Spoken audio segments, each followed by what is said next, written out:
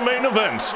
In the blue corner, weighing in at 9 pounds and wearing a homemade mouse skin cape, we have Mr. Flowers, the Furious Feline. And in the red corner, weighing in at 89 pounds and wearing a necklace made of cat skulls, Killer. He has no nickname because none is needed. And now let's go ringside. Dave, I think Mr. Flowers is going to come out, and I think he's going to put on a pretty good show. I think this is going to be competitive. I think you're wrong there, Bob. I'm pretty sure the Killer's going to come out and almost instantly do what his namesake says he's going to do, and that is kill. Well, I'm sure in the end that's what he's going to do. I think Mr. Flowers is going to come out, though. He's going to show his agility. He's going to dance around the ring for a little bit. I think we're going to get a good show for at least 6 or 7 seconds. Ladies and gentlemen, let's get ready to... And welcome back to the Jeff Becomes Jeff podcast. Thank you. I appreciate you tuning in again. Tuning in is probably an outdated term. It's more radio-esque. This episode, as hopefully you have deduced already, is about cats versus dogs. I will warn you now, I have been both a cat and a dog owner in my life, so there will not be a winner of this episode because I believe they are both very valuable, good pets, good creatures. They might be better people than most of us. So now I actually did a little legwork, a little what is called show prep. I'm doing finger quotes, but you can't see my finger quotes. And I'm not sure why I'm still doing it when I say finger quotes, because if you finger quotes, that seems to be a bit redundant.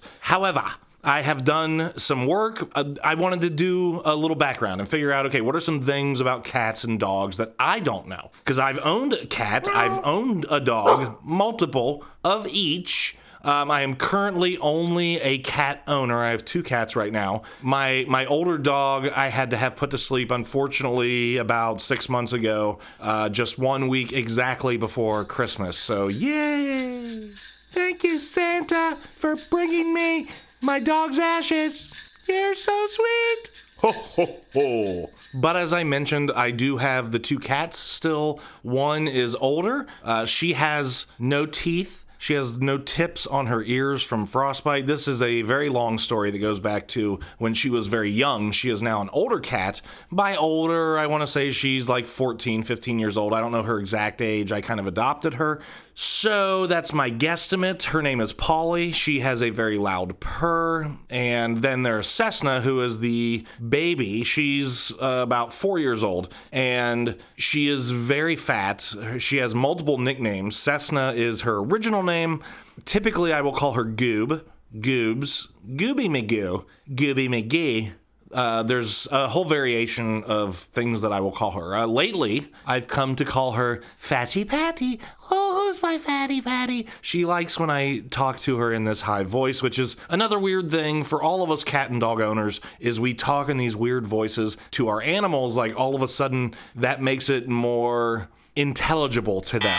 Not so, okay? But actually, we know that it soothes them. They know when you're in a good mood, when you're talking sweet things to them, when you're in a bad mood.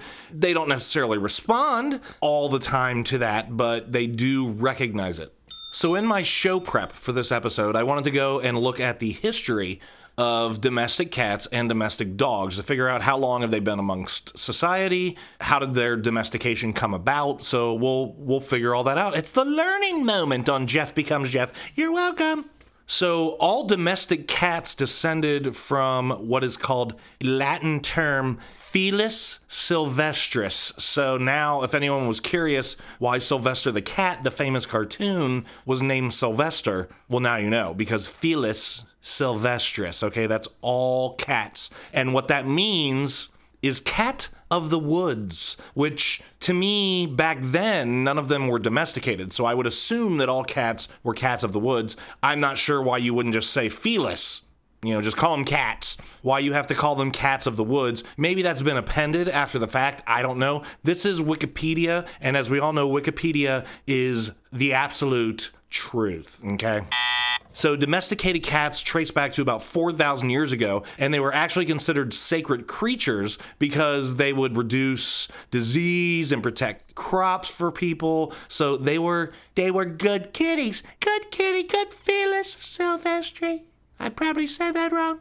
See, if I keep talking like that, then Cessna, Goobs, Gooby McGee, Fatty Patty, she's going to come up and say, "Are you talking to me, Daddy?" So dogs, the history of the domestic dog goes back to 20 to 40,000 years ago. Here comes Goobs. She heard me singing. She is responsive. Thank you, Goobs, for coming. I'm going to pet her. Gooby Goob, doob, dooby Goobs. So back to domestic dogs. They were originally domesticated by humans between 20 to 40,000 years ago. Makes cats 4,000 years look like nothing. However, that's a pretty big gap, the 20 to 40. That's a wide range. That's like saying, I think the gas tank is almost empty. And then your friend says, well, how far do you think we can go? And you say, oh, I don't know. Maybe to the next exit or maybe to the next mile marker. Well, there's a big difference there, see? The mile marker does nothing for you. It's still walking to the exit to get gas. If you make it to the next exit, anyway, this is dumb. But at the least, it was 20,000 years ago. And they were found to be domesticated back primarily in Asia and Western Europe, the appropriate terminology. And this goes back to a genetic diversion, quote unquote, I'm doing my finger quotes again, and I'm still doing my finger quotes as I say finger quotes, which makes no sense. So it goes back to a quote-unquote genetic diversion between wolves and dogs. So wolves one day a wolf woke up and said, hey, I feel like a dog. So that day, instead of killing all the stuff in the woods, like the Felis silvestris, which was probably one of its biggest prey, he said, I'm gonna just go and smell my friends' butts and see a stranger, and I'm gonna show him my stomach and play a fun game of find my lipstick. All right, that's probably not how it went, but clearly something happened. It was this quote-unquote divergence between wolves and dogs, and that's interesting. That's what made them domesticatable. I don't know if that is a word. I will have to look that up. So who's smarter? Who's smarter, cats or dogs? Now, your dog owners will say, well, dogs are clearly smarter. They can follow commands. They can catch things in midair. But cat owners will also say, but my cat can go pee in a box, and my cat will come tell me when it wants food and will paw at certain things that it wants to let you know. So there is a dispute between the intelligence. It's a matter of perception from the pet owner perspective. So I will say I found that there was a 2017 study that examined the number of neurons in cats and dogs. In this study, it was assumed that neurons provide a stronger mental state and the ability to better predict what might happen in certain scenarios based on past experiences, or what they call, finger quotes coming, episodic memory, okay?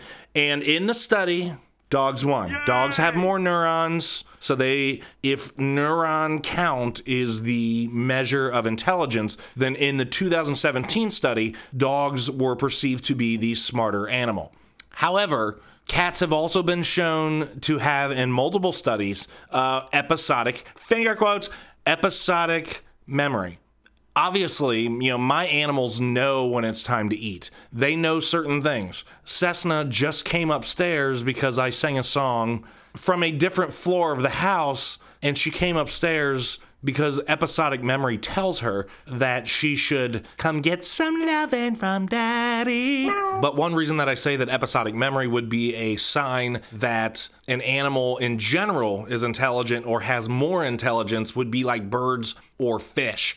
I'm pretty sure birds and fish don't have episodic memory. A bird will fly into a window or a mirror repeatedly until it crashes its own skull. So I'm pretty sure that the first time it did it, it did not remember. I mean, you could argue that, it rattled its brains and it did not remember what it had done because its brains were like jelly in its head. Well, so be it, but that's a dumb bird for flying into a window in the first place. And fish, on the other hand, you can catch the same fish in the water 3 or 4 times in a row.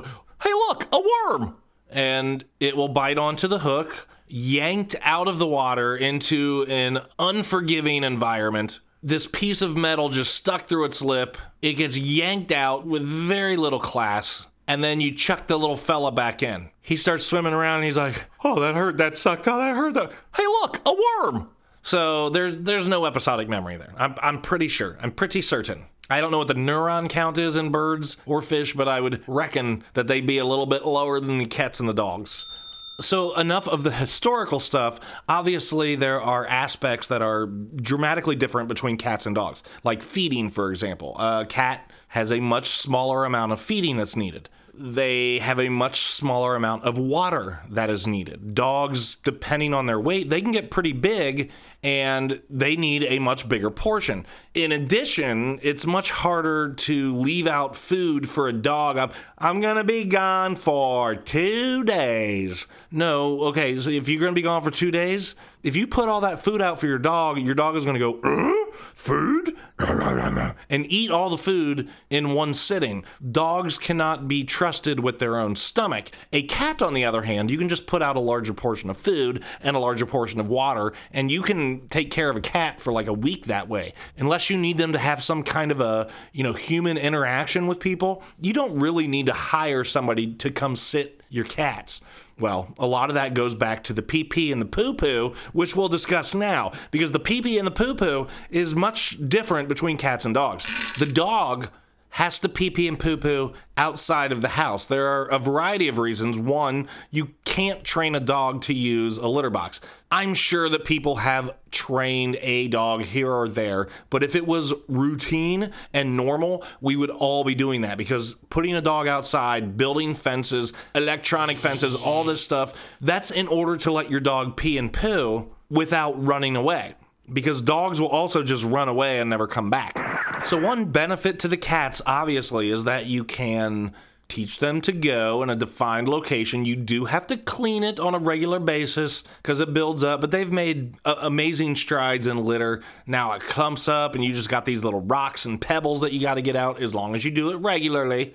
A dog, on the other hand, one of the reasons a dog has to go outside is because their poops and their pees are massive. I had the dog that I had to put down, Zola, that I had to put down in December. She was a larger, almost 80-pound German Shepherd mix. I'm not exactly sure what she was mixed with. Again, another adopted animal that I got when she was about a year old, so I don't have a ton of backstory on her. But at her size, she would put out pretty big poops and pretty big peas. I don't want that happening. I don't have a litter box. I would have to clean that thing like every 17 minutes. I could find a litter box that would be big enough to handle the sizable poops and peas that Zola would have put out. I would be cleaning that thing every time she used it. Otherwise, you would need a litter box as big as your yard, and then you might as well just have her go poo and pee in the yard. So the poo and the pee is very different between these two creatures. So from a social perspective, this is another area of contention between the hardcore dogs over cats and the hardcore cats over dogs type of people. The social interaction is one of the things that, honestly, I think they have a pretty big similarity. They both respond to human touch. They both respond to human voice. They both love to be loved. They both don't love to make you feel loved. That might be more of a dog thing. Cats are kind of dicks sometimes, but they can be very sweet. However, 9 times out of 10, 99 times out of 100, 990 times out of 1,000, I'm slimming the percentage down as I go, if you see what I'm doing here. This is math.